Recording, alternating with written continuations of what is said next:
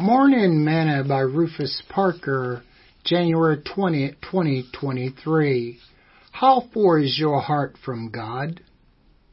Then came to Jesus scribes and Pharisees, which were of Jerusalem, saying, Why do thy disciples transgress the tradition of the elders? For they wash not their hands when they eat bread.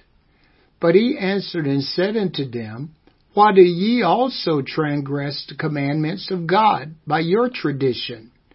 For God commanded, saying, Honor thy father and mother, and he that curseth father or mother, let him die the death.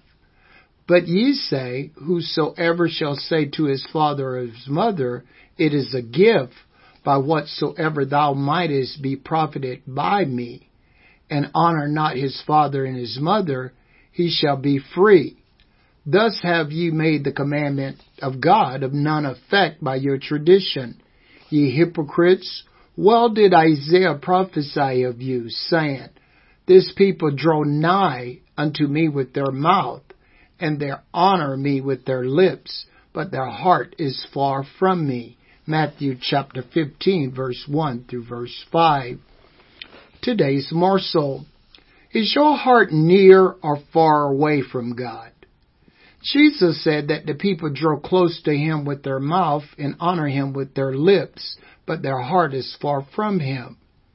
This is an indictment to every one of us. Yes, it was written to address the condition of the hearts of the scribes and Pharisees, but it speaks volumes to you and me. Paul said that the things which was written in the past was written for our learning.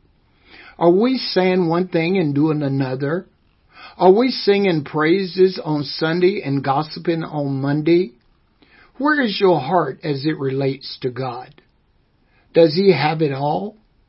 If our hearts are not given to God, then all of our worship is just lip service. Sing this song with me today. Lord, I give you my heart. I give you my soul. I live for you alone. Every breath that I take, every moment I'm away. Lord, have your way in me.